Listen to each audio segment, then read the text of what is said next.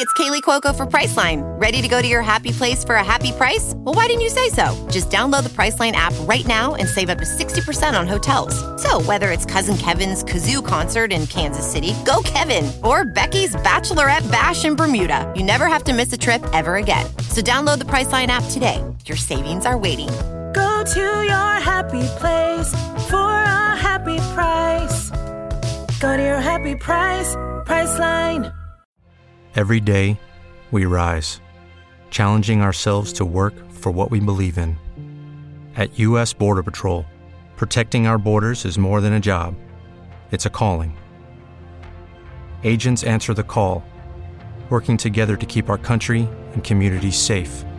If you're ready for a new mission, join U.S. Border Patrol and go beyond. Learn more at cbp.gov/careers.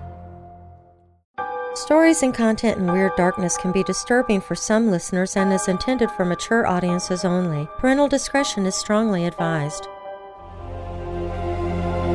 It seemed like just another normal day, but she noticed something odd. She didn't recognize the bed sheets she had just slept on. She didn't think much about it, but soon she noticed small things around her that suggested something was wrong. Her apartment seemed to be the same, but some items seemed out of place, as if they didn't belong there. Some items in her flat were missing, while others were things she had never seen before. What was wrong? The most shocking discovery was that her boyfriend was gone. Did he leave her? Where did he go? At first, Lanaya thought her boyfriend had gone missing. However, the truth was much more horrifying. She looked for his phone number and couldn't find it. She asked her friends about him, but no one seemed to know who she was talking about. Lanaya thought she might be going insane. She contacted the police and reported her boyfriend missing, but the police told her there were no records of the person she was looking for. Lanaya couldn't understand what was happening. Though she was convinced she was perfectly sane, she visited a psychiatrist who told her she experienced hallucinations due to stress. Lanaya disagreed. She was convinced something serious had happened. When Lanaya visited her family, she talked about her sister, but her parents told her the events she mentioned never happened. For example, her family didn't remember a surgery that was performed on her sister's shoulder a few months before. When Lanaya asked her sister, she said she had never been operated on. There were so many things around Lanaya that simply did not make sense. It was as if she was talking about events she had been experiencing in another life, another timeline. Lanaya went to work, and even there it was clear her life situation had changed in ways she couldn't ever dream of. She worked for the same company, but in a different department, in another part of the building. She said she felt so disoriented at work, she told her supervisor she was ill and went home. At first, it took her some time to find her supervisor because it was a person she had never met before, although her boss claimed to know her well. She noticed that she had the same driver's license and her IDs were in order, but so many other things in her life were just wrong. She remembered events that people say never happened. Her boyfriend, whom she knew well, was said to have never existed. I'm Darren Marlar, and this is Weird Darkness.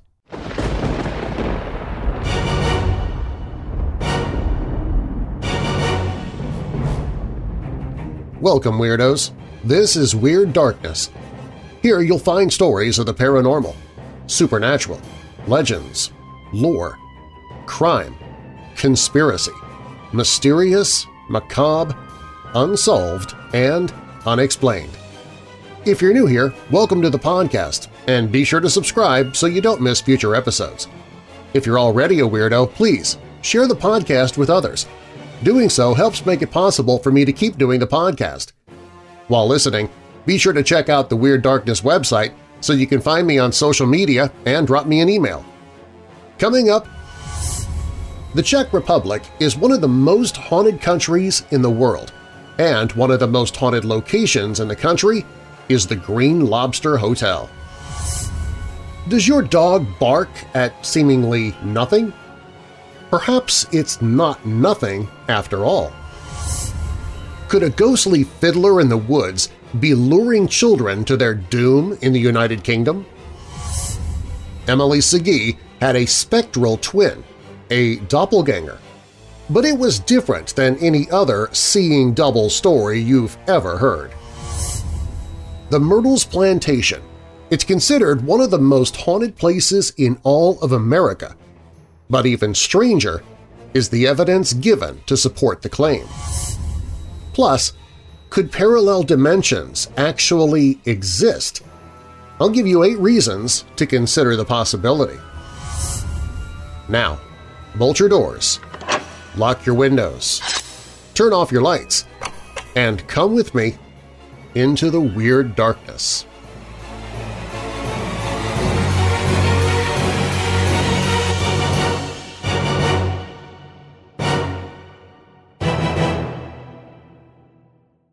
With the Lucky Land Slots, you can get lucky just about anywhere. This is your captain speaking. We've got clear runway and the weather's fine, but we're just going to circle up here a while and get lucky. No, nothing like that. It's just these cash prizes add up quick. So I suggest you sit back, keep your tray table upright, and start getting lucky. Play for free at LuckyLandSlots.com. Are you feeling lucky? No purchase necessary. Void where prohibited by law. 18+ terms and conditions apply. See website for details. Hello, it is Ryan, and I was on a flight the other day playing one of my favorite social spin slot games on ChumbaCasino.com. I looked over at the person sitting next to me, and you know what they were doing? They were also playing Chumba Casino. Coincidence? I think not. Everybody's loving having fun with it. Chumba Casino is home to hundreds of casino-style games that you can play for free anytime, anywhere, even at 30,000 feet. So sign up now at ChumbaCasino.com to claim your free welcome bonus. That's ChumbaCasino.com and live the Chumba life. No purchase necessary. VGW. Void where prohibited by law. See terms and conditions. 18+.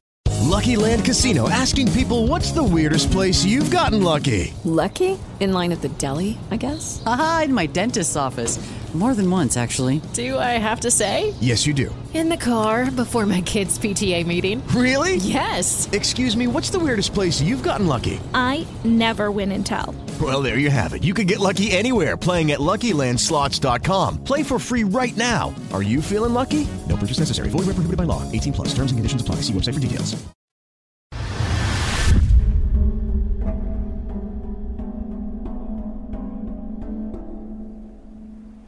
Sometimes it's not what you can see, but what you cannot see that makes a huge impact.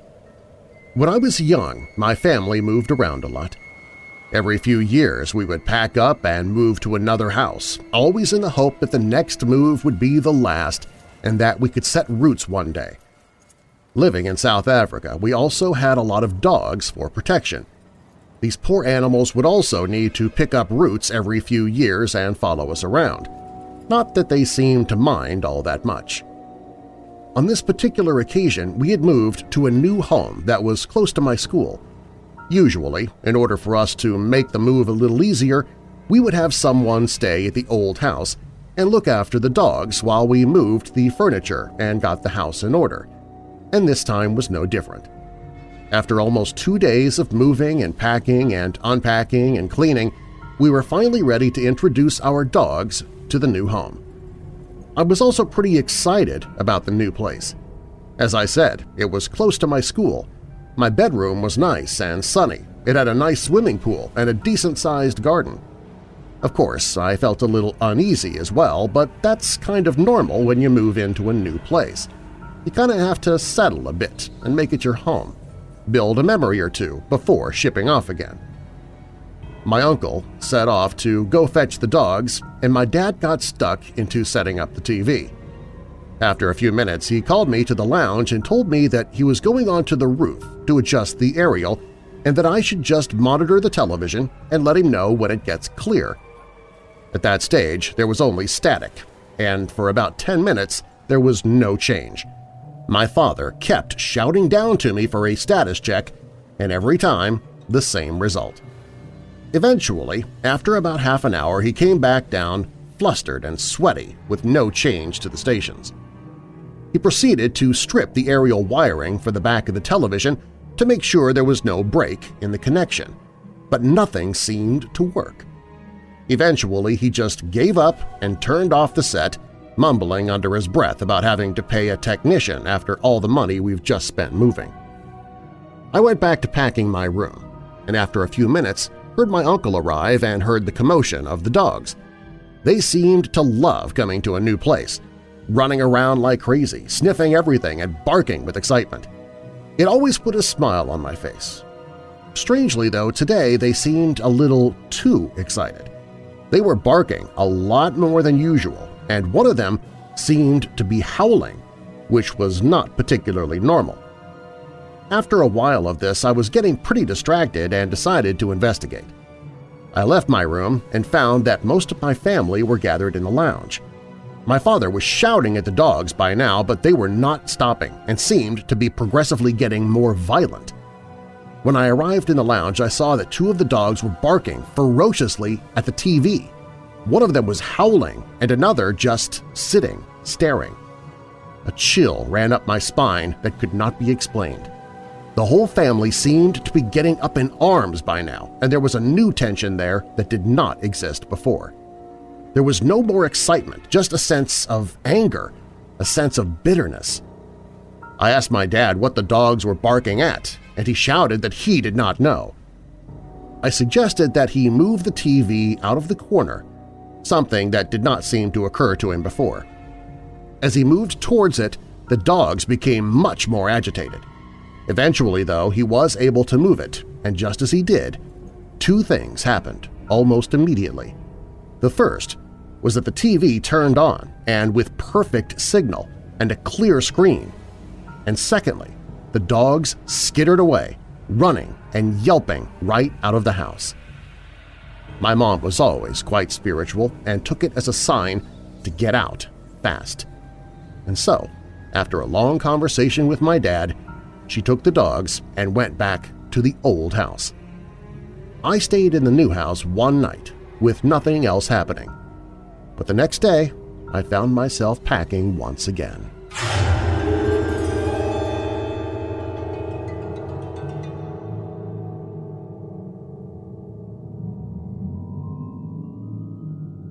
In searching for other ghost stories during his research for a book on the paranormal in the Czech Republic, G. Michael Vasey came across a rather remarkable review of a Prague hotel in TripAdvisor. The Residence Green Lobster is a luxury 4-star hotel in Prague. It got the following 5-star review on TripAdvisor.com in 2011. My wife and I stayed at the wonderful Green Lobster Hotel, and we had the first suite on the first floor. The suite was amazing and more than comfortable. We have to say by far the best hotel we have stayed in our trips to Prague. However, we did believe there was a little bit of spiritual activity in the suite to keep us both entertained. Both my wife and I struggle to believe in anything like that, but if it's in your face, you can't argue, can you? The first thing was a light stroking of my face on the first night that woke me up with a jolt, I can tell you. The second night, I experienced nothing, but my wife had a sentence whispered to her in Czech that she could not say back to me as neither of us speak Czech. The third night, I heard someone say to me, "Help," and we both awoke to see the small cupboard in our room open. However, this was strange, as it was locked shut. But on our last night, it was the most active. We both awoke at 4:30 a.m. to the sound of someone walking around and moving things about in the room directly below us. I went to check, but it stopped instantly. Half an hour later, we awoke again to a sound of dripping water. I checked the taps in the room downstairs, but all was fine and the sink was dry. I'm a plumber by trade, so I know when something's not right. We went back to bed and slept without another incident. Until the morning came, and my wife could not find her phone. We turned the place upside down and found nothing, until my wife went to put her shoes on and found it under her shoe. All in all, we were not bothered by what went on, If anything, it added a little more character to the suite that was already amazing in our eyes. We will stay here again, as we loved it, and the staff made it a joy to stay at as well. Thank you, Green Lobster Hotel, for giving us a wonderful stay and experience.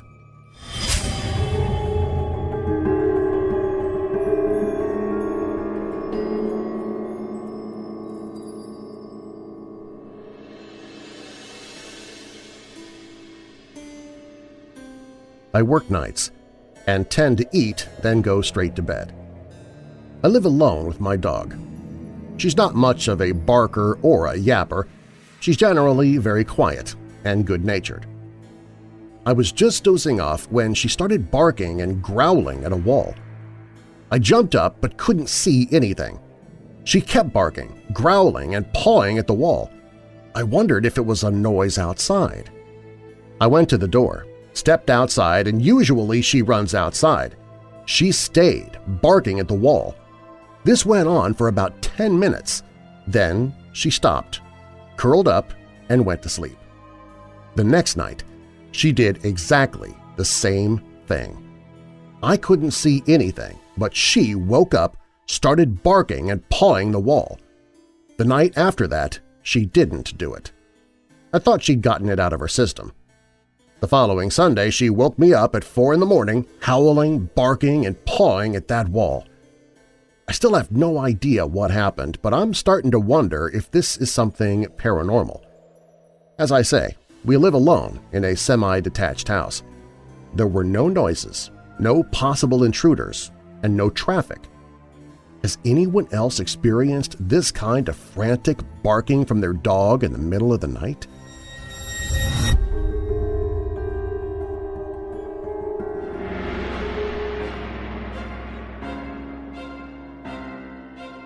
Where the town of Bradley Stoke, near Bristol in the UK, was built, there once stood a small wood called Fiddler Wood.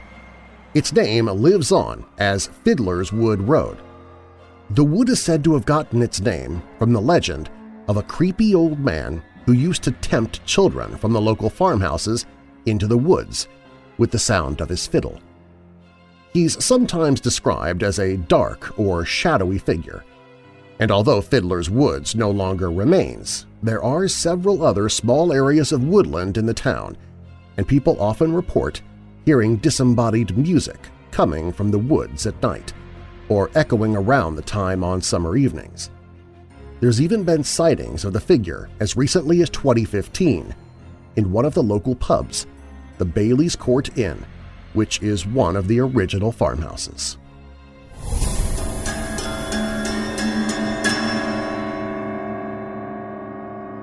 It was May 2015. Me and my friends were going for one of my college friends' wedding. She's also in my college gang. The wedding is in Nasik, a place in India. My friends and family booked a lawn for the guest. We catch a train one day before the wedding from Dadar Station, one of the railway stations in Mumbai, India, for Nasik. All my friends enjoyed the journey, and I was also enjoying it with them. It was 6 hours, so not so far of a journey. Even my boyfriend came with us, so I was really very happy. After reaching Nasik, we visited the lawn. We saw the number of guests and decided to take a room in a nearby hotel. The lawn has less number of rooms and dirty toilets too, so after reaching there, we met our bride-to-be friend and spent some time with her, and everything was going normal. In the evening time, we went out to search for a hotel room, actually a cheaper one which wouldn't give a heart attack to our pockets. We found one hotel which is a bit costly, so we decided to look for another one. We were number 6 looking for them when we decided to buy a single room for one night and one day. After searching for some time, we found one. It was not so expensive, no AC. After getting rest for a couple of hours, we all went out for food. After getting our stomachs tight, we quickly went for my friends Sanjeet and Haldi's ceremony. We all enjoyed it, dancing, drinking, and enjoying every moment, and we were all drunk now and wanted some rest. We moved to our hotel room and started resting. I'm sure you know friends just can't be quiet when together. We started gossiping as well. Then suddenly my boyfriend started telling ghost stories, just to tease us. Around 1:30 in the morning, all my friends slept. One of my friends went inside the toilet and didn't come out.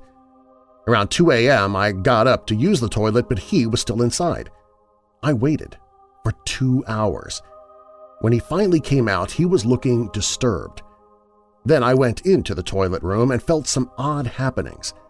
There's a window in the room, which you can see the backside of the building. In the backside, there's one broken old building, and it was empty. It's kind of a disturbing place. When I came out, I was also feeling disturbed, or shall I say, feared. I took a nap of hardly about an hour. The next morning, I asked my friend what he was doing inside the bathroom for so long. He said he saw a man wearing a white shirt in that broken building and he was smoking a cigarette for 2 hours. How can anyone smoke a single cigarette for 2 hours? I got scared. At the same time, we have to leave that place to attend the marriage ceremony. So one by one, we went for a bath. I was the first one to take a bath. I opened the water tab and suddenly I heard someone singing and calling my name. I thought it was my friends.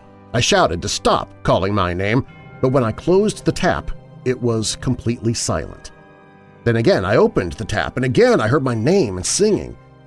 I quickly took a bath and came out and said this to my friends, and they started laughing. Second was my best friend to go inside the bathroom. She also heard the same thing. Whenever she opened the water tap, something or someone was calling her name. And then my boyfriend and one of my friends started roaming here and there and at different floors looking for a receptionist or somebody who could take the keys. They saw a lady changing her clothes in the opposite room ours without closing the door. They even saw that white shirt man, but he vanished after a few seconds. Later, we got to know that there is no one in the hotel. All the rooms are vacant. Even no one in the reception area, which we saw last night. There's no one to hand over the room keys to. So we called the person who arranged the room for us and handed the key to him. That person also got scared after hearing this entire incident. He was a local and helping visitors to get hotel rooms and favors of small amounts. We were all terrified and were looking worried in the marriage ceremony and never wanted to go back to that place. But I don't know why my friends left their luggage in that room, and after the ceremony we again had to go back to the hotel. We called the local man for the key, but he'd already left the key outside the room and switched off the cell number. I did not step inside the building. My friends went to the room and took the luggage. We faced many difficulties trying to get out of that room. We missed the last train for Mumbai. There is no bus or car available to Mumbai. Finally, we got a private jeep for 4 people. 2 people adjusted their seat and came back after so much of a struggle. We saw that man again in Mumbai the very next day. He was following us. We saw that man at my friend's place. We all went to temple and started wearing holy lockets. He never followed us again after that. Everyone is supposed to have one doppelganger, an exact duplicate of yourself living a completely separate life somewhere in the world. Indeed, many of us have had the strange experience of a friend insisting they saw us somewhere when we weren't there. For most of us, that look-alike is probably an ordinary flesh-and-blood person who, through the lottery of DNA, just happens to share our facial features and body shape. But then, there are cases that are harder to explain. One of the most famous is that of Emily Saggi. Emily was born in the 19th century in Dijon, France. She made her living as a school teacher. She was pretty, intelligent, likable, and, by all accounts, a very good teacher. But she had a hard time holding a job because it seems she was trailed by a ghostly twin. Doppelganger is a German word meaning double-goer or double-walker. The story that comes down to us is that Segui's double was more of a curse than a curiosity. Emily had been fired from a total of 18 positions, the story goes, because of her doppelganger. Her 19th job was at a prestigious girls' school in what is now Latvia. The school educated wealthy daughters of the elite. It was from here that we get the most detailed accounts. The first appearance of the doppelganger was in a classroom. 13 students said that Emily was teaching. Her doppelganger appeared right at her side and imitated all her movements. Though everyone in the room could see the specter, Emily apparently could not. Later, the doppelganger appeared sitting calmly in Emily's chair at the head of the classroom while Emily herself was outside in the garden. Some brave students attempted to touch the apparition. Their hands passed through her, though they reported feeling a substance like a thick cloth. Most teachers would agree it would be useful to be able to be in two places at once, and some paranormal theorists believe Emily's doppelganger may indeed have arisen out of her attempts to be a better teacher and keep a closer watch over her students. But if the doppelganger was trying to help, she didn't. It seems Emily lost her position at this school as well. Still, Emily should be grateful she never saw her own doppelganger. Meeting your spectral double is said to be very bad luck.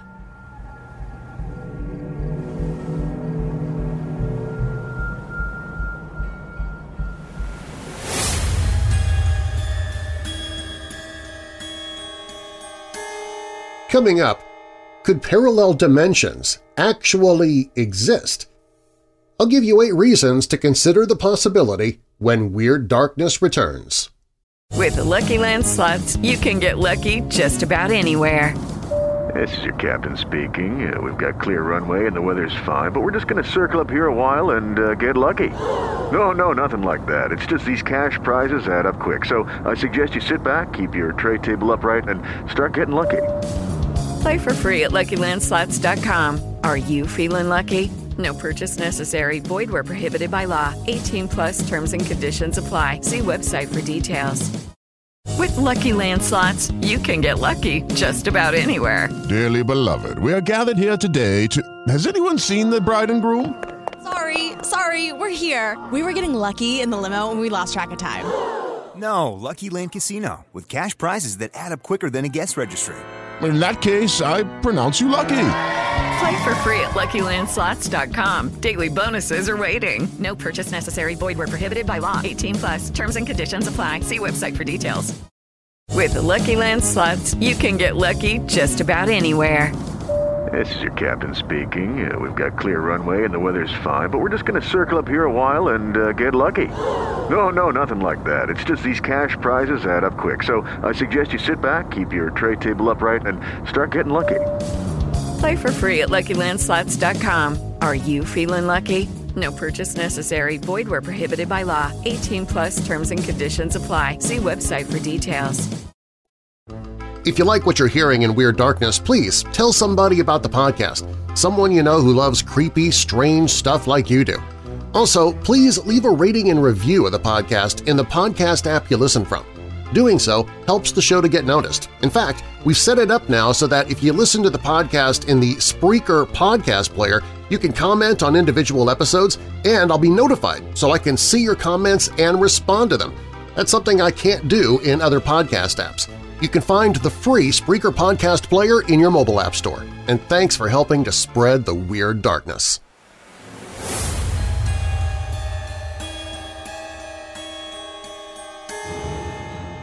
More and more scientists are convinced our world is surrounded by a number of parallel worlds that are invisible to the naked eye.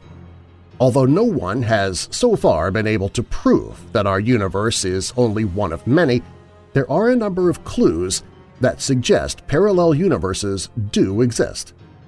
Some of these clues are based on scientific evidence, but there are also certain unusual and unexplained events that indicate we cannot dismiss the multiverse theory easily. I'm going to examine some of the clues that we've encountered so far, but it must be added that this is by no means conclusive evidence. Conclusive proof of extra hidden dimensions and evidence of parallel universes would undoubtedly be a major breakthrough in physics and cosmology. It could mean that faster-than-light travel might be possible and our existing laws of the universe would have to be rewritten. Number 1. Mysterious ripples in space. Time may offer proof of parallel universes. Finding evidence of parallel universes is very challenging. Scientists have hoped that the Large Hadron Collider, the LHC, might reveal evidence of their existence, but so far, definitive proof has not been discovered with the LHC. Physicists have studied gravitational waves, ripples in space-time caused by the motion of massive objects, and now they suggest these waves might allow for a single, coherent theory of the universe. Basically, this means that signs of extra dimensions may reveal themselves in the way they impact gravitational waves.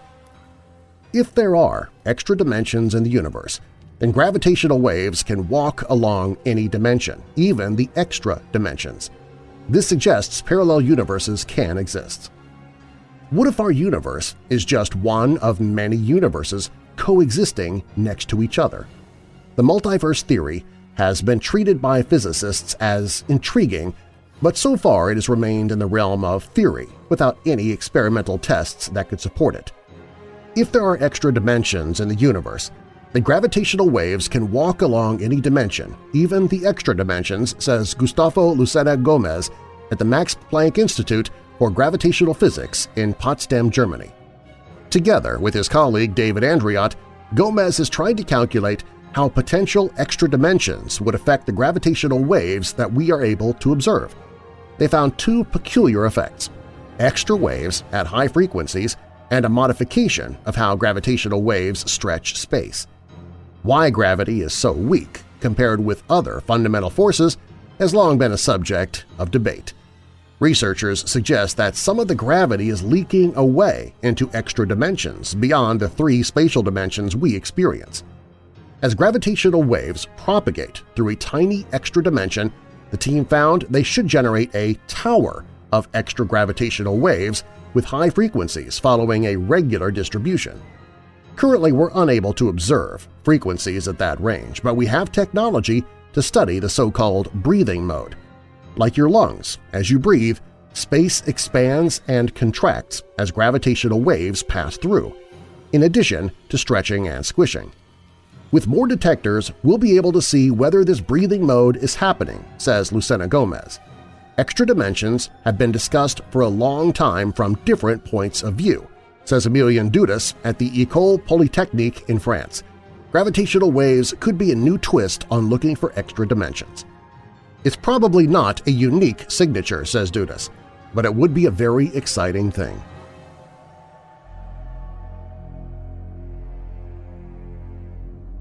Number 2. Black holes could be gateways to parallel universes. The idea that black holes could be gateways to parallel universes has been a popular science fiction topic for a long time, but is it scientifically possible? According to Stephen Hawking, renowned theoretical physicist and cosmologist, mysterious, destructive, dark parts of the universe could answer one of the most puzzling paradoxes of physics – the existence of parallel universes. Stephen Hawking has argued in favor of the parallel universe theory for many years. It has previously been assumed that anything that falls into a black hole would be destroyed and lost forever. But Hawking is of a different opinion. Hawking suggests the black holes are not as black as previously thought. In his opinion, it is highly possible that something falls through black holes without being destroyed and enters a parallel universe. To explain how information can escape from a black hole is a challenge. Stephen Hawking calculated that black holes eventually must end. According to his calculations, the black holes eventually begin to leak information and eventually explode, which would release the trapped particles in any form. That way out wouldn't take people back to where they'd come from, he said. Instead, they would reappear but somewhere else, perhaps even in an alternative universe. The existence of alternative histories with black holes suggests this might be possible. The hole would need to be large, and if it was rotating, it might have a passage to another universe. But you couldn't come back to our universe, Hawking explained. Black holes are not eternal prisons as we once thought. If you feel you're trapped in a black hole, don't give up. There is a way out, Stephen Hawking said during a speech at Harvard last year.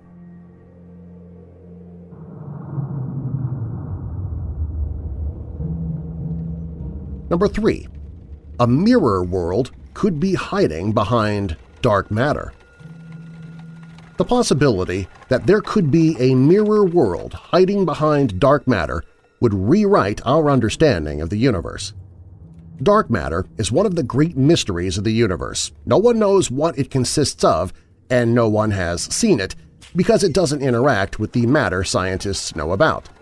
Many scientific labs are trying to detect dark matter since the Earth is moving in a cosmic wind of dark matter.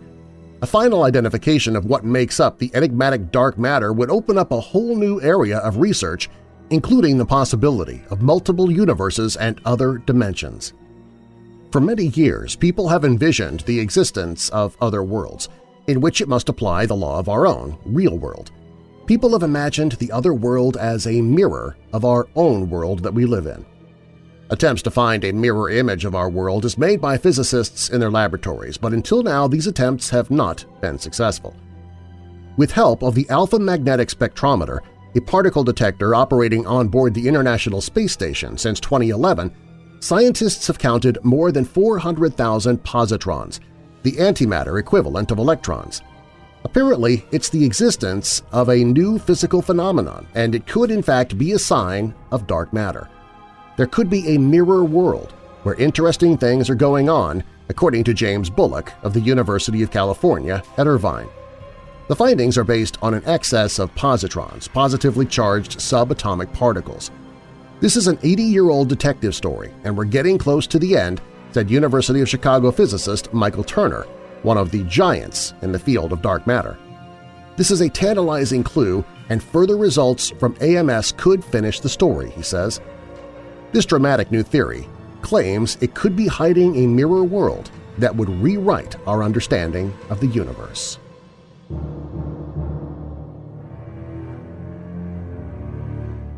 Number 4. South Atlantic Anomaly. Could black holes on Earth be portals to parallel universes? Vortices on our planet are similar to black holes. Scientists have discovered that each vortex boundary in a turbulent fluid contains a singularity, just like an astrophysical black hole. The South Atlantic Anomaly, or SAA, refers to the area where the Earth's inner Van Allen radiation belt comes closest to the Earth's surface. This leads to an increased flux of energetic particles in this region and exposes orbiting satellites to higher than usual levels of radiation. The effect is caused by the non-concentricity of the Earth and its magnetic dipole, and the SAA is the near-Earth region where the Earth's magnetic field is weakest. An intriguing possibility is that such remarkable vortices could be gateways to parallel worlds or other dimensions. Black holes are strange objects we encounter in space. They're not only mysterious and very fascinating to astronomers, but also incredibly powerful forces. A black hole is a place in space where gravity pulls so much even light cannot get out. The gravity is so strong because matter has been squeezed into a tiny space. This can happen when a star is dying. Because no light can get out, people can't see black holes. They are invisible. The reason why we can know of black holes' existence is because space telescopes with special tools can help find black holes. The special tools can see how stars that are very close to black holes act differently than other stars. So what is the connection between the South Atlantic Anomaly and black holes? The shape of the SAA changes over time. The South Atlantic Anomaly is of great significance to astronomical satellites and other spacecraft that orbit the Earth at several hundred kilometers altitude. These orbits take satellites through the anomaly periodically, exposing them to several minutes of strong radiation caused by the trapped protons in the inner Van Allen belt each time. As described in Technology Review's article, the vortices that can form in turbulent water are a familiar sight. Edgar Allan Poe described such a whirlpool in his short story A Descent into a Maelstrom, which he published in 1841. The edge of the whirl was represented by a broad belt of gleaming spray, but no particle of this slipped into the mouth of the terrific funnel, Poe wrote. In his passage, Poe describes one of the crucial features of these rotating bodies of fluid, that they can be thought of as coherent islands in an incoherent flow. As such, they are essentially independent of their environment, surrounded by a seemingly impenetrable boundary and with little if any of the fluid inside of them leaking out. If you're thinking that this description has a passing resemblance to a black hole, you'd be right. Haller and Baron Vera put this similarity on a formal footing by describing the behavior of vortices in turbulent fluids using the same mathematics that describe black holes.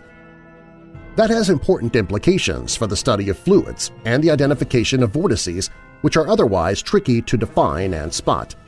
These guys used satellite images of the South Atlantic Ocean from between November 2006 and February 2007 to look for vortices using a set of simple computational steps that spot black hole analogs. In this 3-month period, they found 8 candidates, 2 of which turned out to be black hole analogs containing photon spheres. We have found exceptionally coherent material belts in the South Atlantic filled with analogs of photon spheres around black holes, they conclude. That's an interesting result that could have significant implications for our understanding of the way ocean currents transport material. Since anything that gets into these black holes can't get out, this should trap any garbage, oil, or indeed water itself, moving it coherently over vast distances. Beyond the mathematical equivalence, there are also observational reasons for viewing coherent eddies as black holes, says Haller and Baron Vera. The work also raises the possibility that black hole analogs will occur in other situations, such as in hurricanes, not just on Earth. By this way of thinking, the Great Red Spot on Jupiter might well be the most famous black hole in the solar system. An intriguing possibility is that such remarkable vortices could be gateways to parallel worlds or other dimensions. In this case, it is simply a question of looking for the singularity and the boundary that surrounds it. And that's exactly what Haller and Baron Vera have done in the pattern of currents in the Southwest Indian Ocean and the South Atlantic. A well-known phenomenon in this part of the world is called the Agulhas leakage, which comes from the Agulhas current in the Indian Ocean. At the end of its southward flow, this boundary current turns back on itself, creating a loop that occasionally pinches off and releases eddies into the South Atlantic, they say.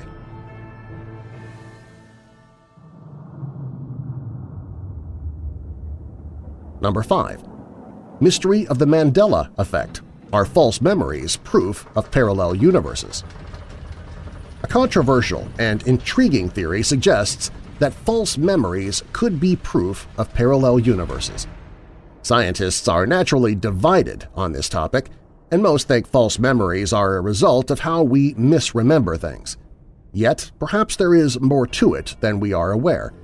It has been suggested that people are sliding between multiple universes, and that's how we create very odd memories of something we've never seen or heard in this world. Basically, the Mandela effect refers to a phenomenon in which a large number of people share false memories of past events, referred to as confabulation in psychiatry. Some have speculated that the memories are caused by parallel universes spilling into our own, while others explain the phenomenon as a failure of collective memory. The theory that false memories can be traced to the existence of parallel universes is rather new, but we will undoubtedly hear much more about it in the near future. The term Mandela effect was coined by blogger Fiona Broom when she discovered that she, along with many others, shared the same distinct memory of former South African President Nelson Mandela dying in a South African prison in the 1980s. Mandela died in 2013 in the comfort of his home, having served as South Africa's president for some time after the 80s. Jean A. Brewer, Ph.D. and Associate Professor at Arizona State University's Department of Psychology, has studied memory through experiments and neuroimaging, and he doesn't think there is a connection between false memories and parallel universes. All of us fall victim to false memory, he says. We all misremember things, and we do it in a stereotypical way. Our systems work very similar to one another, so I may have a false memory, you may have a false memory, and those could be very similar to one another. According to Professor Brewer, it's due to recombination, or a daily process in which a person's brain takes fragments from the past and tries to reassemble them in a way that makes sense. As you're trying to remember what the Monopoly Man may have looked like, he said, you may inadvertently remember some bits and pieces about the Planters Peanut Man. Professor Brewer explained that a human brain remembers the top hat on both mascots and subconsciously placed Mr. Peanut's eyeglasses onto Monopoly Man's face. Professor Brewer said the Mandela effect can also be explained by a process called collective remembering. We communicate false memories through the groups that we are associated to, said Brewer. That leads to a cultural false memory where many people hold the same false belief that things happened that didn't really happen. Dave Campbell, a medium and hypnotherapist, has an entirely different opinion. Some people say past lives, some people say our souls split in many pieces, and we can experience many lives at the same time.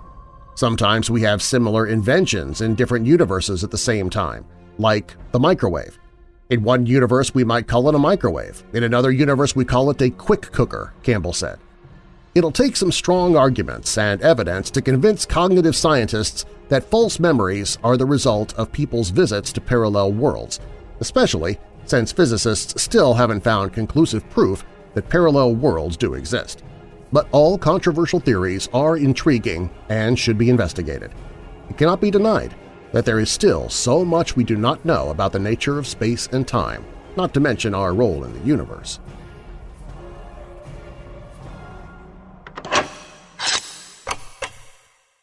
Step into the extraordinary with Auditory Anthology, a podcast series where science fiction short stories come alive. Narrated by me, your voice of Weird Darkness, and curated by Keith Conrad, each episode is a journey into imagination. Explore cosmic wonders and futuristic tales, and dive into a universe of stories where the impossible is possible. Auditory Anthology, available at auditoryanthology.com and on Apple, Spotify, or your podcast player of choice. I'd like you to meet the newest member of our weirdo family. Meet Syjack, a female Arctic wolf. While visiting the Wild Animal Sanctuary in Keensburg, Colorado, Robin and I fell in love with the place and their mission to save the lives of animals from abuse and neglect. I immediately felt drawn to Syjack upon seeing her and decided to adopt her in the name of Weird Darkness. And that means you had a part in that, weirdos. Syjack was born in a safari park that couldn't care for her. But the Wild Animal Sanctuary steps in to save Syjack and other wild animals from private owners and less-than-ideal living conditions. Syjack now has a lifelong home in a large acreage, natural habitat near other wolves. Wild Animal Sanctuary has saved numerous other wild animals from abuse and neglect – lions, grizzlies, tigers, panthers, and more. Visit wildanimalsanctuary.org to learn more, donate to the sanctuary, and maybe adopt an animal of your own, like we have with Syjack. That's wildanimalsanctuary.org.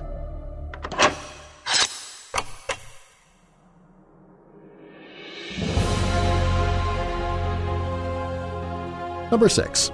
Can parallel universes explain the déjà vu phenomenon? Have you ever had a déjà vu experience? It's the feeling or impression that you've already witnessed or experienced a current situation. The term déjà vu is French. It means literally already seen. It is a rather common yet little understood phenomenon.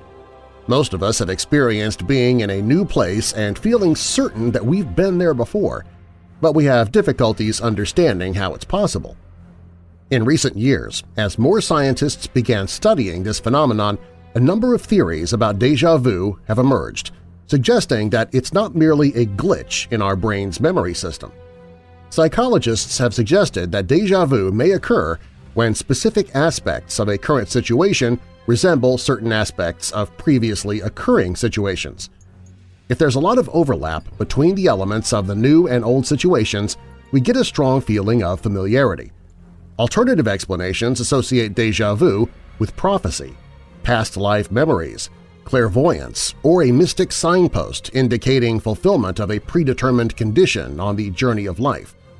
Whatever the explanation, déjà vu is certainly a phenomenon that is universal to the human condition, and its fundamental cause is still a mystery. Another intriguing possibility is that there is a hidden connection between déjà vu and the existence of parallel universes.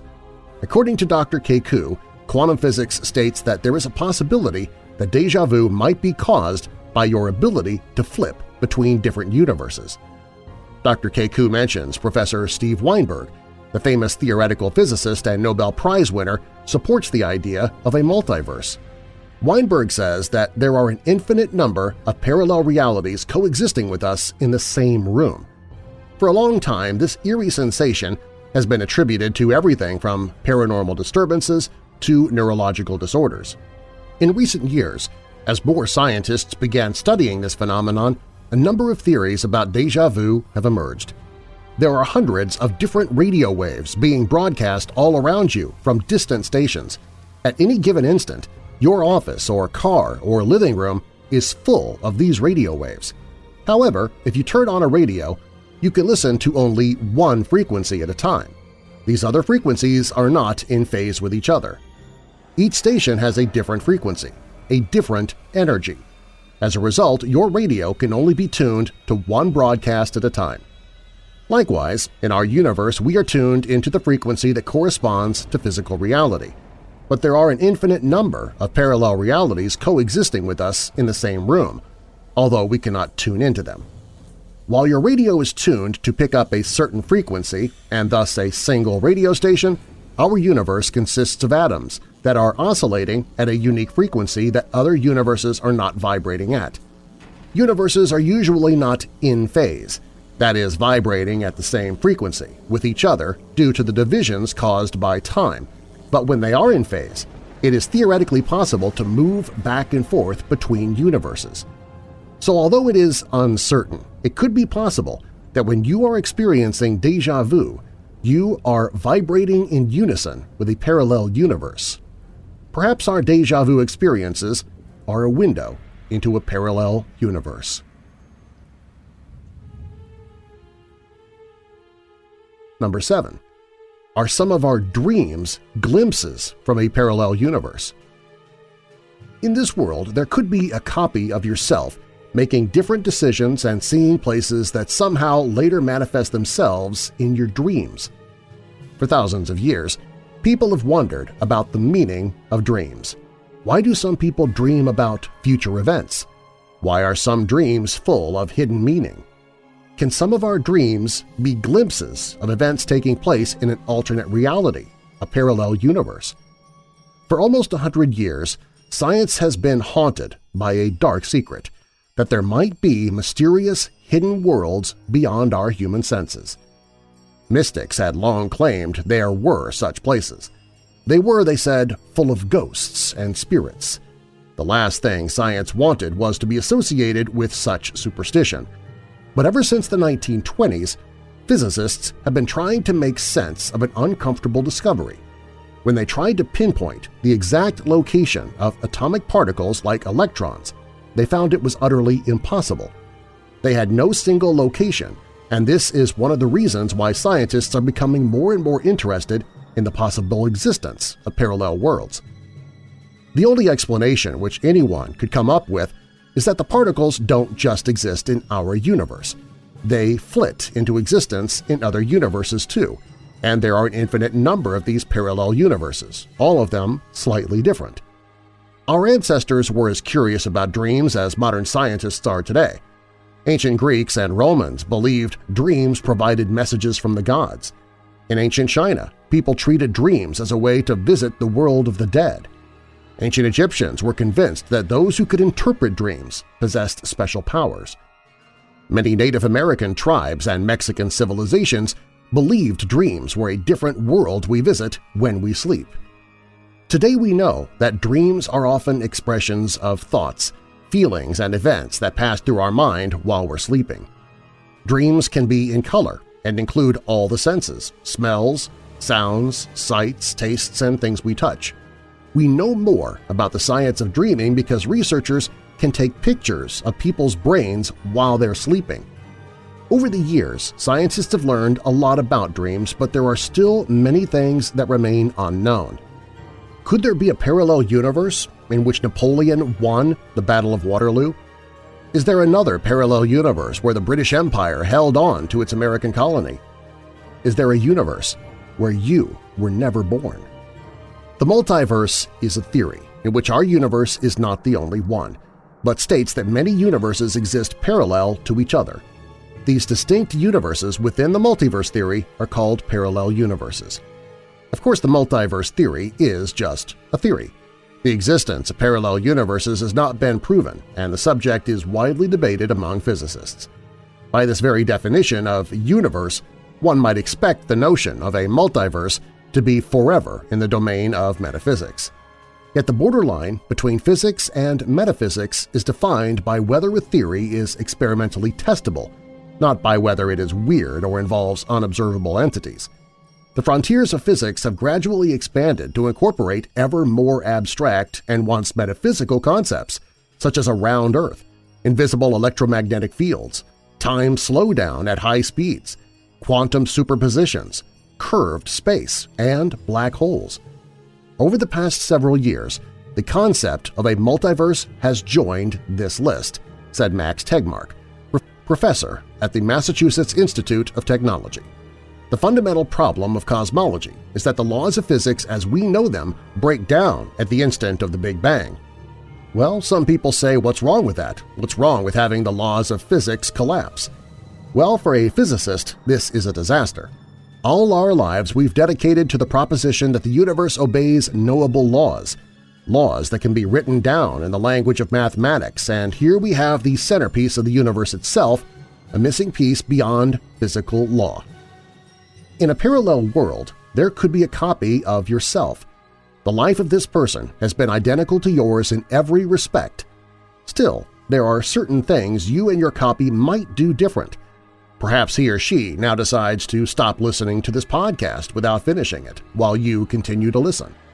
Your timelines are similar but not identical because you coexist in alternate worlds. People often have a recurring dream about a place they never visited or even heard of. Perhaps such dreams are glimpses from what one experienced in a parallel universe.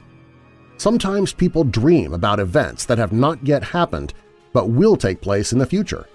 Such dreams could also be incoming images from an alternate world where you are living a different life.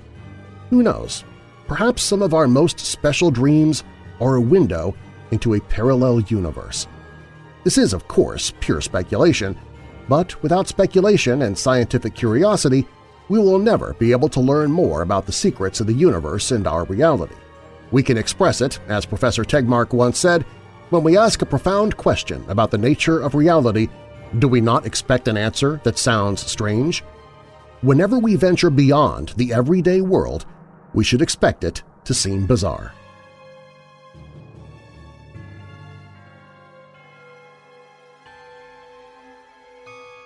Number 8. Stories about people who entered a parallel universe. There are many strange stories about people who vanished into thin air, never to be seen again. Did these people enter a parallel world? For example, many years ago, El Tiempo, one of the largest newspapers in Venezuela, reported about a very strange and unexplained disappearance of a professor who simply vanished in front of many people. He was never seen again. The following case occurred many years ago and was reported by El Tiempo, one of the largest newspapers in Venezuela. According to journalist Segunda Peña, who wrote the story, a certain prominent unnamed university professor had been missing for over 40 years. Based on eyewitness reports from people who last saw him alive, the professor slipped into a parallel world. Private detectives and police have been searching for the missing professor for years, and no one has a clue what really happened to him. The incident occurred on the campus of the University of the Andes in the city of Mérida, Venezuela. It was late afternoon on a clear, sunny day in the early 1970s. The professor was seen by a number of people as he walked across the parking lot of the university building. On one occasion, he stopped to chat with at least one person as he moved towards his car. When he got to his car, he noticed some students waving at him, and he waved back as he stepped into the vehicle and closed the door. Now, here comes the most curious part. He never drove away.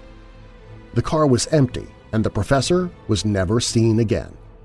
It's as if the door of the car was a portal into another world. Journalist Segundo Peña wrote in his article, "The car's owner has been gone for over 40 years. We don't mention his name out of respect for his family." Was this person abducted by some strange forces alien to our own dimension? Science pursues its general research where psychology is aware that in many cases perceptual illusions, erroneous interpretations, hallucinations, and fantasy-prone personalities have sway. But the enigma is still present and unsolved. Peña, who was very interested in this remarkable case, interviewed local police who were charged with solving the missing person case of the university professor. In their notes, he found detailed interviews conducted with a number of people who witnessed the professor get into his car, only to see his car remain parked where it was. No one ever saw him get out. The disappearance of the Venezuelan professor remains an unexplained mystery to this day. What is unusual and almost unheard of is that someone who lives in unknown realms suddenly enters our universe. To them and their universe of origin, our world would be a parallel universe. And this is exactly what happened to Linia Barcia, a woman from Spain who suddenly felt everything around her was wrong. Her story is so bizarre that many people who have heard it have a difficult time taking it seriously. Was Linia Barcia delusional, or did she suffer from mental illness? It's easy to dismiss her story as fantasies, but what if her experience is real? Could she be a true visitor from another world? Did she fall into our universe by mistake? It all started when Linia Barcia woke up in her Madrid apartment one morning. It seemed like just another normal day, but she noticed something odd. She didn't recognize the bed sheets she had just slept on.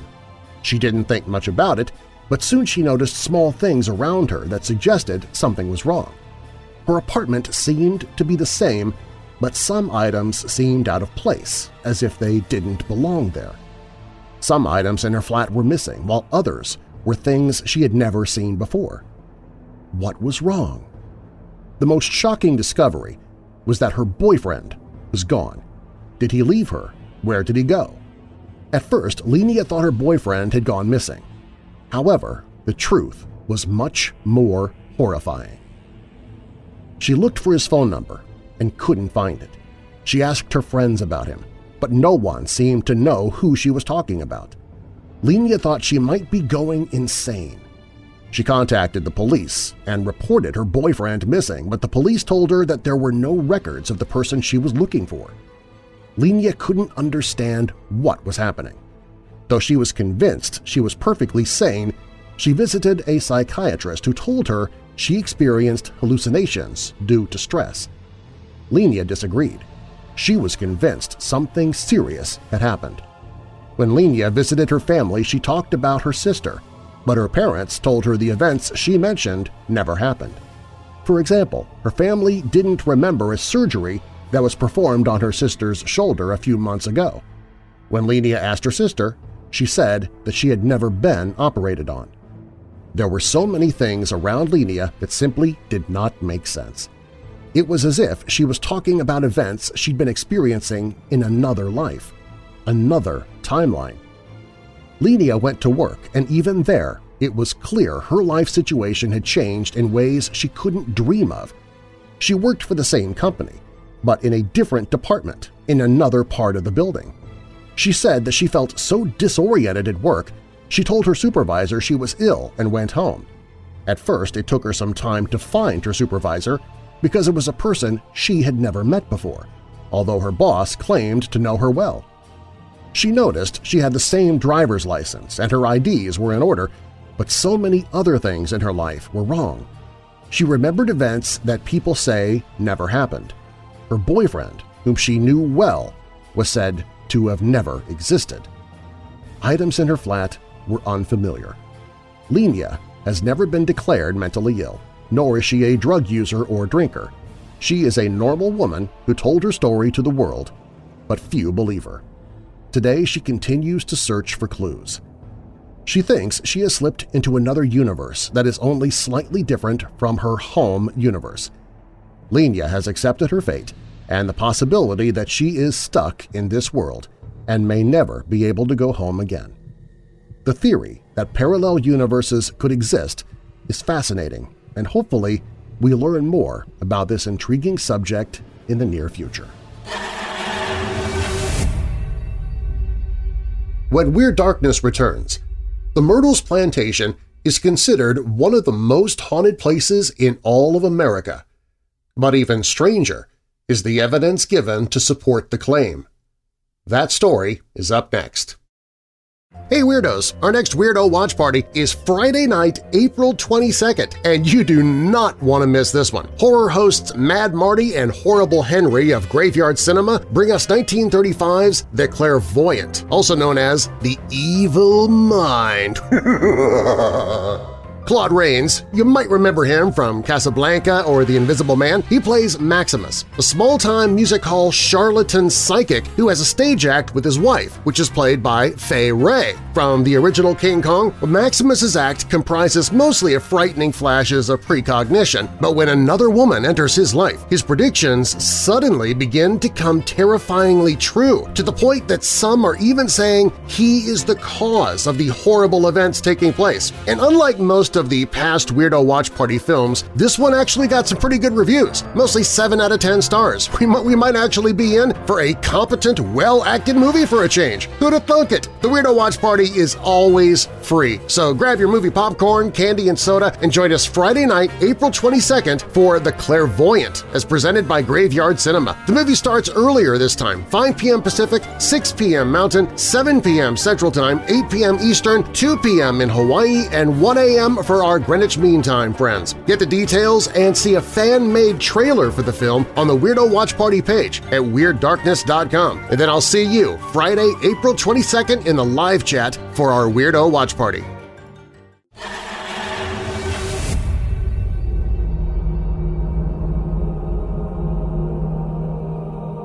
Handprints in the mirrors, footsteps on the stairs, mysterious smells, vanishing objects, death by poison, hangings, murder, and gunfire. The Myrtles Plantation in the West Feliciana town of St. Francisville, Louisiana, holds the rather dubious record of hosting more ghostly phenomenon than just about any other house in the country. But what could be more dubious than the honor itself? That would be the questionable history that has been presented to explain why the house is so haunted in the first place. Long acclaimed as one of the most haunted houses in America, the Myrtles attracts an almost endless stream of visitors each year, and many of them come in search of ghosts. There seems to be little doubt about the fact that the house is haunted. It's the reason that it's haunted that has been called into question. For several generations, owners and guides at the plantation have been presenting facts and history that they know is blatantly false. The Myrtles, according to hundreds of people who have encountered the resident spirits, is indeed haunted, but not for the reasons that we've been told. It was a simple check of historical records that revealed the real story. The true story of the Myrtles may not be as glamorous as the story presented by the staff at the plantation, but it is certainly strange. The history of the plantation is filled with death, tragedy, and despair, leading us to wonder why a fanciful history was created in its place. The Myrtles Plantation was constructed by David Bradford in 1794, and since that time has allegedly been the scene of at least 10 murders. In truth, though, only one person was ever murdered there, but, as has been stated already, some of the people who've owned the house have never let the truth stand in the way of a good story. But, as we will soon discover, the plantation has an unusual history that genuinely did occur, one that may, and likely has, left its own real ghosts behind. David Bradford was one of 5 children born in America to Irish immigrants. In 1777, he purchased a tract of land and a small stone house near Washington County, Pennsylvania. He became a successful attorney, businessman, and deputy attorney general for the county. His first attempt to marry ended only days before his wedding. No details are known about this, but he later met and married Elizabeth Porter in 1785 and started a family. As his family and business grew, Bradford needed a larger home, and he built a new one in the town of Washington.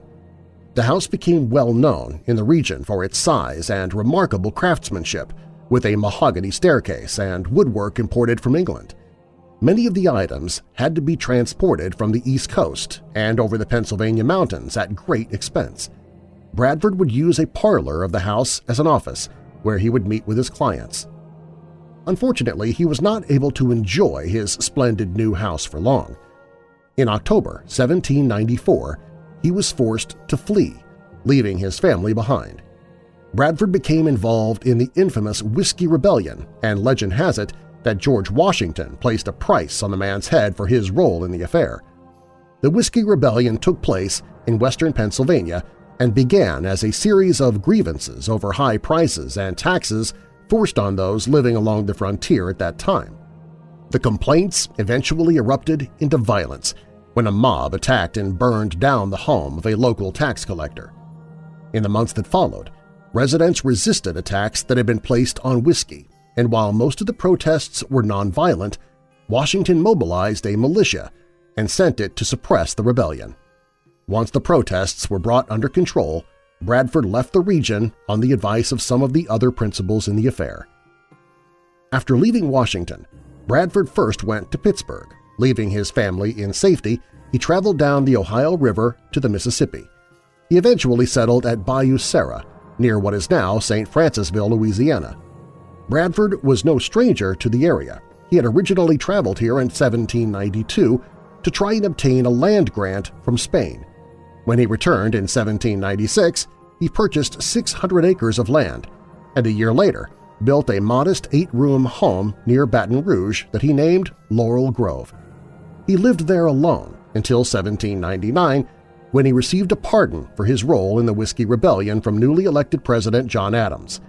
He was given the pardon for his assistance in establishing a boundary line known historically as Ellicott's Line between Spain and the United States. After receiving the pardon, Bradford returned to Pennsylvania to bring his wife and 5 children back to Louisiana. He brought them to live at Bayou Sara, and they settled into a comfortable life there. Bradford occasionally took in students who wanted to study the law. One of them, Clark Woodruff, not only earned a law degree but also married his teacher's daughter, Sarah Matilda. Clark Woodruff was born in Litchfield County, Connecticut, in August 1791. Having no desire to follow in his father's footsteps as a farmer, he left Connecticut at the age of 19 and sought his fortune on the Mississippi River, ending up in Bayou Sara. He arrived in 1810, the same year that citizens of the Feliciana Parish rose up in revolt against the Spanish garrison at Baton Rouge. They overthrew the Spanish and then set up a new territory with its capital being St. Francisville. The territory extended from the Mississippi River as far east as the Perdido River near Mobile, Alabama. Still seeking to make his fortune, Woodruff placed an advertisement in the St. Francisville newspaper, The Timepiece, in the summer of 1811. He informed the public that an academy would be opening on the first Monday in September for the reception of students. He planned to offer English, grammar, astronomy, geography, elocution, composition, penmanship, and Greek and Latin. The academy was apparently short-lived, for in 1814 he joined Colonel Hyde's cavalry regiment from the Feliciana Parish to fight alongside Andrew Jackson at the Battle of New Orleans. When the War of 1812 had ended, Woodruff returned to St. Francisville with the intention of studying law. He began his studies with Judge David Bradford and soon earned his degree. He also succumbed to the charms of the Bradford daughter, the lovely Sarah Matilda. Their romance blossomed under the shade of the crepe myrtle trees that reportedly gave the home its lasting name. The young couple was married on November 19, 1817, and for their honeymoon, Woodruff took his new bride to the Hermitage, the Tennessee home of his friend Andrew Jackson. After the death of David Bradford, Woodruff managed Laurel Grove for his mother-in-law Elizabeth. He expanded the holdings of the plantation and planted about 650 acres of indigo and cotton. Together, he and Sarah Matilda had 3 children, Cornelia Gale, James, and Mary Octavia. Tragically, their happiness would not last. On July 21, 1823, Sarah Matilda died after contracting yellow fever. The disease was spread through a number of epidemics that swept through Louisiana in those days. Hardly a family in the region went untouched by tragedy and despair.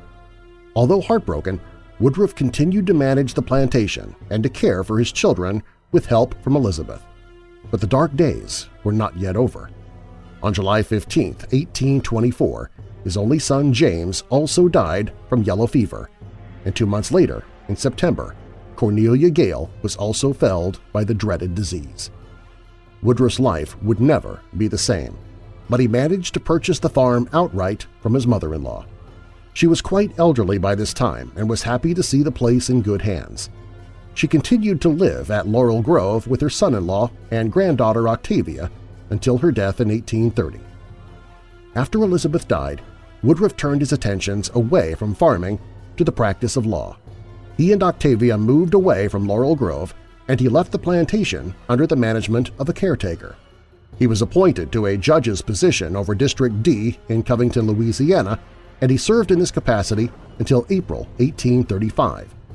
On January 1, 1834, he sold Laurel Grove to Ruffin Gray Sterling. By this time, Woodruff was living on Rampart Street in New Orleans and had changed the spelling of his last name to Woodruff. He also had been elected as the president of Public Works for the city. During this period, Octavia was sent to a finishing school in New Haven, Connecticut, but she returned home to live with her father in 1836. 2 years later, she married Colonel Lorenzo Augustus Besançon and moved to his plantation, Oak Lawn, 5 miles north of New Orleans. In 1840, the Louisiana governor, Isaac Johnson, appointed Woodruff to the newly created office of Auditor of Public Works, and he served for 1 term. Then, at 60 years of age, he retired and moved to Oak Lawn to live with Octavia and her husband. He devoted the remainder of his life to the study of chemistry and physics and died on November 25, 1851. He was buried in the Girard Street Cemetery in New Orleans. In 1834, Laurel Grove was purchased by Ruffin Gray Sterling. The Sterlings were a wealthy family who owned several plantations on both sides of the Mississippi River. On January 1st, Ruffin Gray Sterling and his wife Mary Catherine Cobb took over the house, land, buildings, and all of the slaves that had been bought from Elizabeth Bradford by her son-in-law. Since the Sterlings were leaders in the community, they needed a house befitting their social status. They decided to remodel Laurel Grove. Sterling added a broad central hallway and the entire southern section. The walls of the original house were removed and repositioned to create 4 large rooms that were used as separate ladies' and gentlemen's parlors, a formal dining room, and a game room. Trips to Europe to purchase fine furnishings resulted in the importation of skilled craftsmen as well. Elaborate plaster cornices were created for many of the rooms, made from a mixture of clay, Spanish moss, and cattle hair. On the outside of the house, Sterling added a 107-foot-long front gallery that was supported by cast-iron posts and railings.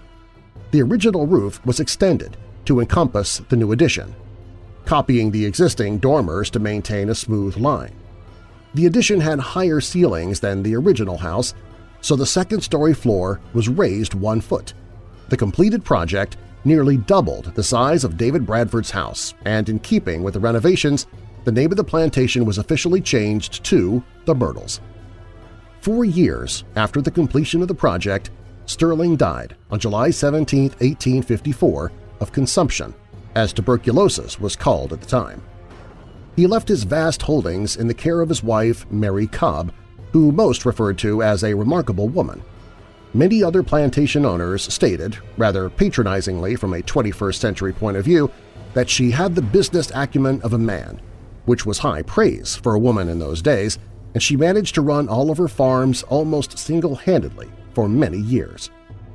In spite of this, the family was often visited by tragedy.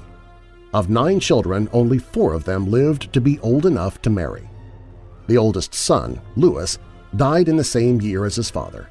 Daughter Sarah Mulford's husband was murdered on the front porch of the house after the Civil War. The war itself wreaked havoc on the Myrtles and on the Sterling family.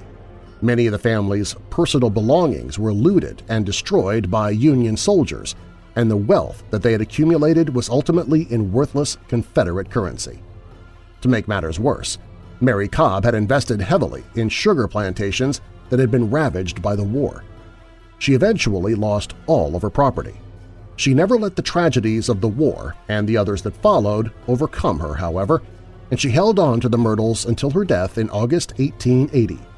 She was buried next to her husband in the family plot at Grace Church in St. Francisville. On December 5, 1865, Mary Cobb hired William Drew Winter, the husband of her daughter Sarah Mulford, to act as her agent and attorney and to help her manage the plantation lands. As part of the deal, she gave Sarah and William the Myrtles as their home. William had been born to Captain Samuel Winter and Sarah Bowman on October 28, 1820 in Bath, Maine. Little is known about his early life or how he managed to meet Sarah Mulford Sterling. However, they were married on June 3, 1852 at the Myrtles, and together they had 6 children – Mary, Sarah, Kate, Ruffin, William, and Francis.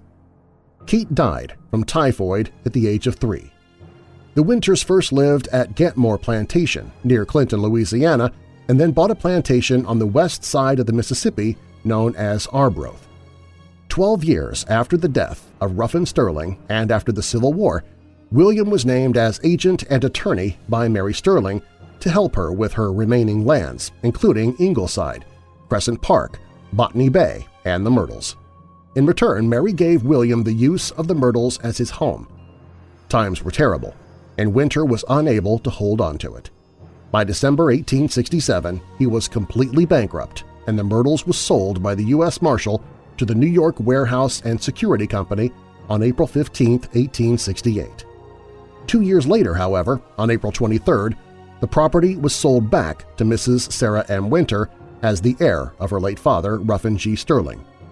It is unknown just what occurred to cause this reversal of fortune, but it seemed as though things were improving for the family once again. But soon after, tragedy struck the Myrtles once more. According to the January 1871 issue of the Point Coupe Democrat newspaper, Winter was teaching a Sunday school lesson in the gentleman's parlor of the house when he heard someone approach the house on horseback. After the stranger called out to him, saying that he had some business with him, Winter went out onto the side gallery of the house and was shot. He collapsed onto the porch and died. Those inside of the house, stunned by the sound of gunfire and retreating hoofbeats, hurried outside to find the fallen man. Winter died on January 26, 1871, and was buried the following day in the cemetery at Grace Church. The newspaper reported that a man named E.S. Weber was to stand trial for Winter's murder, but no outcome of the case was ever recorded. As far as is known, Winter's killer remains unidentified and unpunished. Sarah was devastated by the incident and never remarried. She remained at the Myrtles with her mother and brothers until her death in April 1878 at the age of 44. After the death of Mary Cobb Sterling in 1880, the Myrtles was purchased by Stephen Sterling, one of her sons. He bought out his brothers but only maintained ownership of the house until March 1886. There are some who say that he squandered what was left of his fortune and lost the plantation in a game of chance, but most likely the place was just too deep in debt for him to hold on to.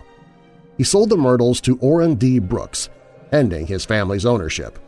Brooks kept it until January 1889 when, after a series of transfers, it was purchased by Harrison Milton Williams, a Mississippi widower who brought his young son and second wife Fanny Lintott Harrelson to the house in 1891. Injured during the Civil War, in which he served as a 15-year-old Confederate cavalry courier, Williams planted cotton and gained a reputation as a hard-working and industrious man. He and his family, which grew to include 7 children, kept the Myrtles going during the hard times of the post-war South. But tragedy was soon to strike the Myrtles again. During a storm, the Williams' oldest son Harry was trying to gather up some stray cattle and fell into the Mississippi and drowned.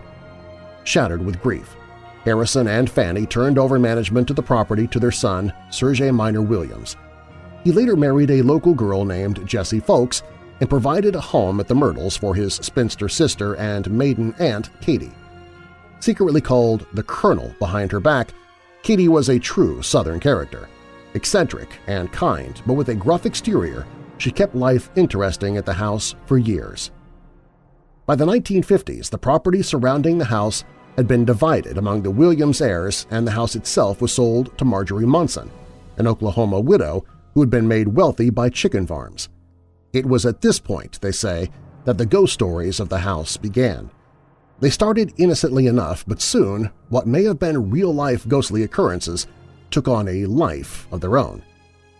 There's no question that the most famous ghostly tale of the Myrtles is that of Chloe, the vengeful slave who murdered the wife and 2 daughters of Clark Woodruff in a fit of jealous anger.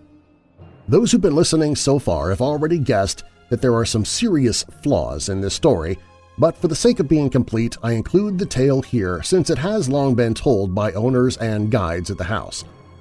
According to the story, the troubles that led to the haunting at the Myrtles began in 1817 when Sarah Matilda married Clark Woodruff. Sarah Matilda had given birth to 2 daughters and was carrying a 3rd child when an event took place that still haunts the Myrtles today. Woodruff had a reputation in the region for integrity with men and with the law, but was also known for being promiscuous. While his wife was pregnant with their 3rd child, he started an intimate relationship with one of his slaves. This particular girl, whose name was Chloe, was a household servant who, while she hated being forced to give in to Woodruff's sexual demands, realized that if she didn't comply, she could be sent to work in the fields, which was the most brutal of a slave's work. Eventually, Woodruff tired of Chloe and chose another girl to force himself on. Chloe feared the worst, sure that she was going to be sent to the fields, and she began eavesdropping on the Woodruff family's private conversations, dreading hearing the mention of her name. One day, the judge caught her at this and ordered that one of her ears be cut off to teach her a lesson and to put her in her place. After that time, she always wore a green turban around her head to hide the ugly scar that the knife had left behind. What actually happened next is still unclear. Some claim that what occurred was done so that the family would just get sick, and then Chloe could nurse them back to health and earn the judge's gratitude. In this way, she would be safe from ever being sent to the fields. Others say her motives were not so pure and that what she did was for one reason only – revenge. For whatever reason, Chloe put a small amount of poison into a birthday cake that was made in honor of the Woodruff's oldest daughter. Mixed in with the flour and sugar was a handful of crushed oleander flowers. The 2 children and Sarah Matilda each had slices of the poisoned cake, but Woodruff didn't eat any of it. Before the end of the day, all of them were very sick. Chloe patiently attended to their needs, never realizing, if it was an accident, that she had given them too much poison. In a matter of hours, all 3 of them were dead. The other slaves, perhaps afraid that their owner would punish them also, dragged Chloe from her room and hanged her from a nearby tree. Her body was later cut down, weighted with rocks, and thrown into the river. Woodruff closed off the children's dining room where the party was held and never allowed it to be used again as long as he lived. Tragically, his life was cut short a few years later by a murderer. To this day, the room where the children were poisoned has never again been used for dining. It is called the game room today.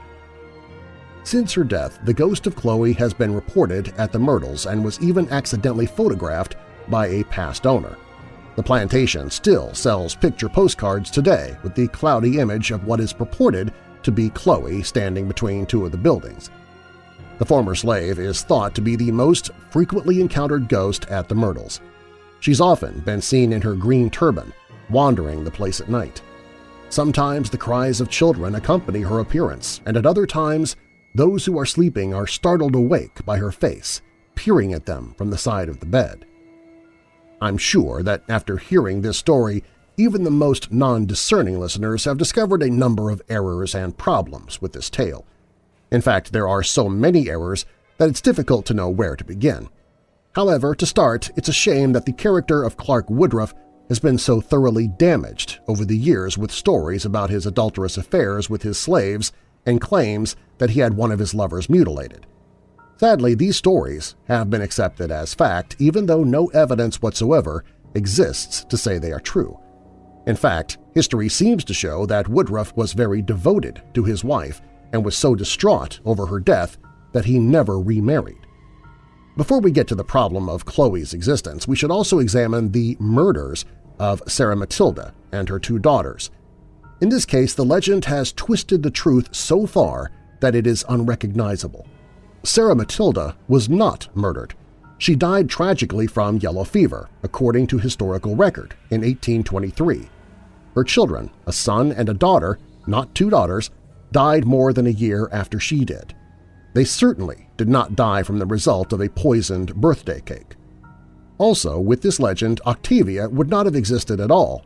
Her mother was supposed to have been pregnant when murdered, but we know that she lived with her father, got married, and lived to a ripe old age.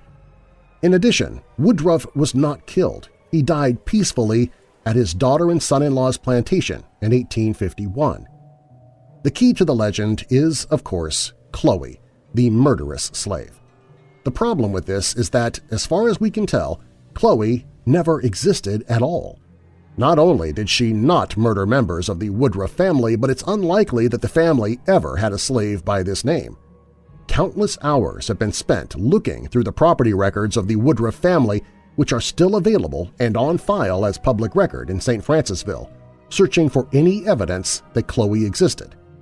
It was a great disappointment to learn that the Woodruffs had never owned a slave or had any record of a slave named Chloe or Cleo as she appears in some versions of the story. The records list all of the other slaves owned by the Woodruff family, but Chloe simply did not exist. So how did such a story get started? In the 1950s, the Myrtles was owned by wealthy widow Marjorie Munson, who heard some of the local stories that had gotten started about odd things happening at the house. Wondering if perhaps the old mansion might be haunted, she asked around, and that's when the legend of Chloe got its start. According to the granddaughter of Harrison and Fannie Williams, Lucille Lorison, her aunts used to talk about the ghost of an old woman who haunted the Myrtles and who wore a green bonnet. They often laughed about it, and it became a family story. She was never given a name, and in fact the ghost with the green bonnet from the story was described as an older woman, never as a young slave who might have been involved in an affair with the owner of the house. Regardless, someone repeated this story of the Williams family ghost to Marjorie Munson, and she soon penned a song about the ghost of the Myrtles, a woman in a green beret. As time wore on, the story grew and changed. The Myrtles changed hands several more times, and in the 1970s it was restored again under the ownership of Arlen Deese and Mr. and Mrs. Robert F. Ward. During this period, the story was greatly embellished to include the poison murders and the severed ear. Up until this point, it was largely just a story that was passed on by word of mouth, and it received little attention outside of the area. All of that changed when James and Frances Kermeen Myers passed through on a riverboat and decided to purchase the Myrtles. The house came furnished with period antiques and enough ghost stories to attract people from all over the country. Soon, the story of the Myrtles was appearing in magazines and books and receiving a warm reception from ghost enthusiasts who had no idea that what they were hearing was a badly skewed version of the truth. The house appeared in a November 1980 issue of Life magazine, but the first book that I have found that mentioned the house was by author Richard Weiner. Both the magazine article and the Weiner book mentioned the poisoned deaths of Sarah Matilda and her daughters. As time went on and more authors and television crews came calling at the Myrtles, the story changed again, and this time took on even more murders. In addition to the deaths of Sarah Matilda, her daughters, and Chloe, it was alleged that as many as 6 other people had been killed in the house. One of them, Louis Sterling, the oldest son of Ruffin Gray Sterling, was alleged to have been stabbed to death in the house over a gambling debt. However, burial records in St. Francisville state that he died in October 1854 from yellow fever. According to the growing legend, 3 Union soldiers were killed in the house after they broke in and attempted to loot the place. They were allegedly shot to death in the gentleman's parlor, leaving bloodstains on the floor that refused to be wiped away.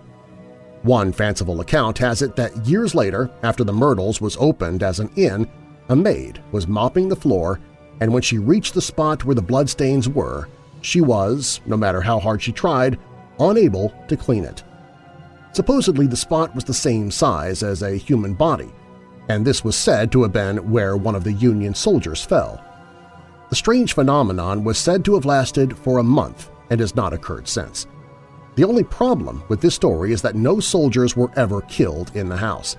There are no records or evidence to say that there were, and in fact, surviving family members denied the story was true. If the ghostly incident occurred, then it must have been caused by something else. Another murder allegedly occurred in 1927, when a caretaker at the house was supposedly killed during a robbery. Once again, no record exists of this crime, and an incident as recent as this would have been widely reported. The only event, even close to this, which may have spawned the story occurred when the brother of Fannie Williams, Eddie Harrelson, was living in a small house on the property. He was killed during a robbery, but this did not occur in the main house, as the story states. The only verifiable murder to occur at the Myrtles was that of William Drew Winter, and it differs wildly from the legends that have been told. As described previously, Winter was lured out of the house by a rider who shot him to death on the porch. It is here where the stories take a turn for the worse. In the legend, Winter was shot and then, mortally wounded, staggered back into the house, passed through the gentleman's parlor and the ladies' parlor and onto the staircase that rises from the central hallway. He then managed to climb just high enough to die in his beloved's arms on the 17th step. It has since been claimed that ghostly footsteps have been heard coming into the house, walking to the stairs, and then climbing to the 17th step, where they of course come to an end. While dramatic, this event never happened either. Winter was indeed murdered on the front porch by an unknown assailant, but after being shot, he immediately fell down and died. His bloody trip through the house never took place, information that was easily found in historical records. So is the Myrtles really haunted? There's nothing to say that the Myrtles is not haunted. In fact, I believe that it is. There's no denying that the sheer number of accounts that have been reported and collected here would cause the house to qualify as one of the most haunted sites in the country. However, as you've heard, the house may be haunted, just not for the reasons that have been claimed for so many years. In all likelihood, the infamous Chloe never existed, and even if she did, historical records prove that Sarah Matilda and her children were never murdered but died from disease. Instead of 10 murders in the house, only 1 occurred, and when William Winter died, he certainly did not stagger up the staircase to die on the 17th step, as the stories of his phantom footsteps allegedly bear out. Such tales belong in the realm of fiction, not in the chronicle of one of the alleged most haunted houses in America. The house may really be haunted by the ghost of a woman in a green turban or bonnet. The Williams family had an ongoing tale about her, and while it may have been a story that was never meant to be told outside the family, the story spread nonetheless. They admit that while the ghost apparently did exist, no identity was ever given to her. It also is very likely that something unusual was going on at the Myrtles when Marjorie Munson lived there, which led to her seeking answers and to her first introduction to the ghost in the green headdress. Did she see the ghost? Who knows? But many others have claimed that they have. Frances Myers claimed that she encountered the ghost in the green turban in 1987.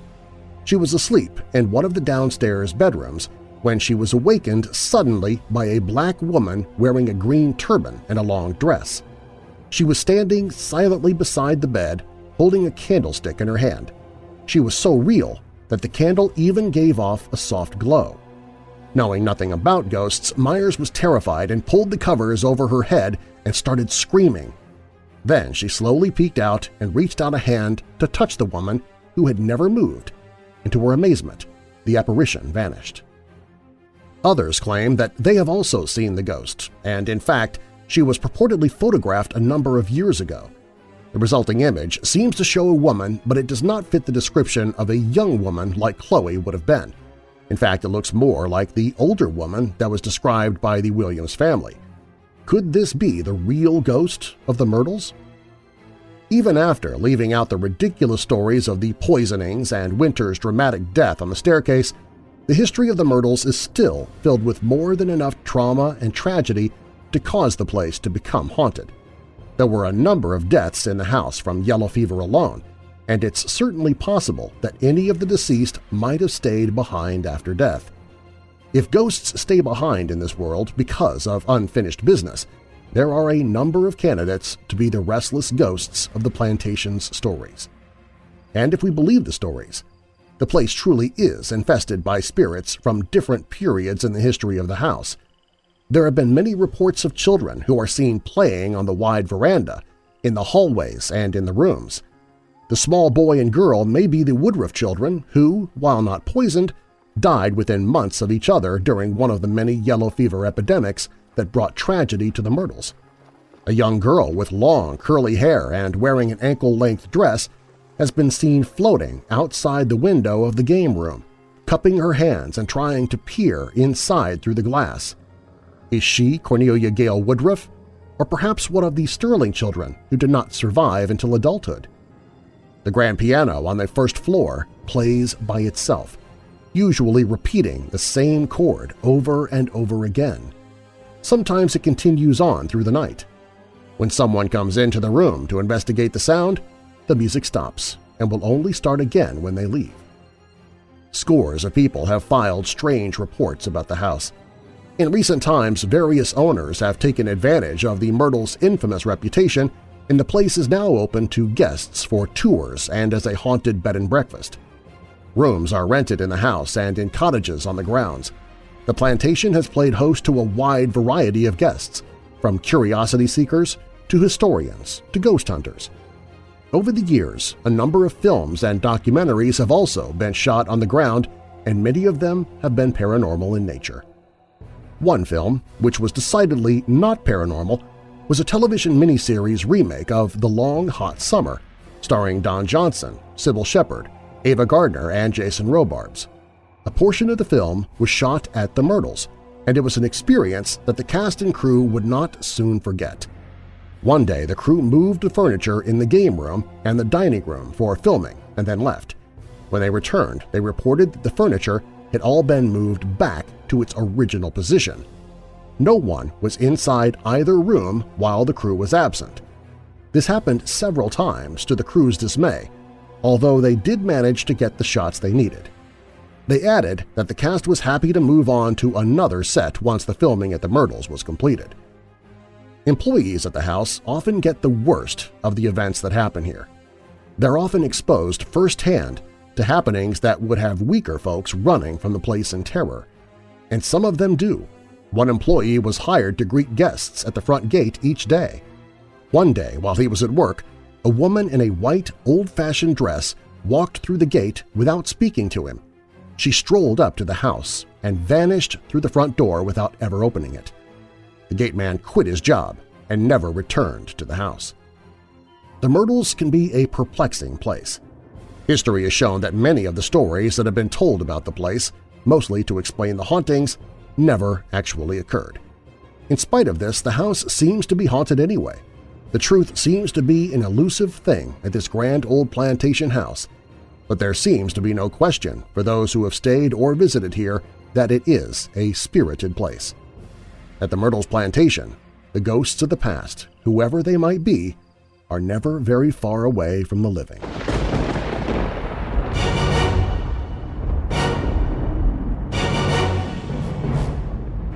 Thanks for listening. Feel free to email me anytime with your questions or comments at darren@weirddarkness.com. That's D-A-R-R-E-N @weirddarkness.com. You can also find all of my social media and a link to the Weird Darkness Weirdos Facebook group on the contact page of the website. Be sure to subscribe to the podcast if you haven't already done so, and please leave a review of the show in the podcast app you listen from. And if you're already a weirdo, please take a moment today and share the podcast with someone you know who loves paranormal stories, true crime, monsters, or mysteries like you do. Do you have a dark tale to tell of your own? Fact or fiction? Click on Tell Your Story on the website and I might use it in a future episode. All stories in Weird Darkness are purported to be true unless stated otherwise, and you can find source links or links to the authors in the show notes. And now that we're coming out of the dark, I'll leave you with a little light. 1 John 2, verse 17. The world and its desires pass away, but the man who does the will of God lives forever. And a final thought from Plato. Be kind, for everyone you meet is fighting a harder battle. I'm Darren Marlar. Thanks for joining me in the Weird Darkness.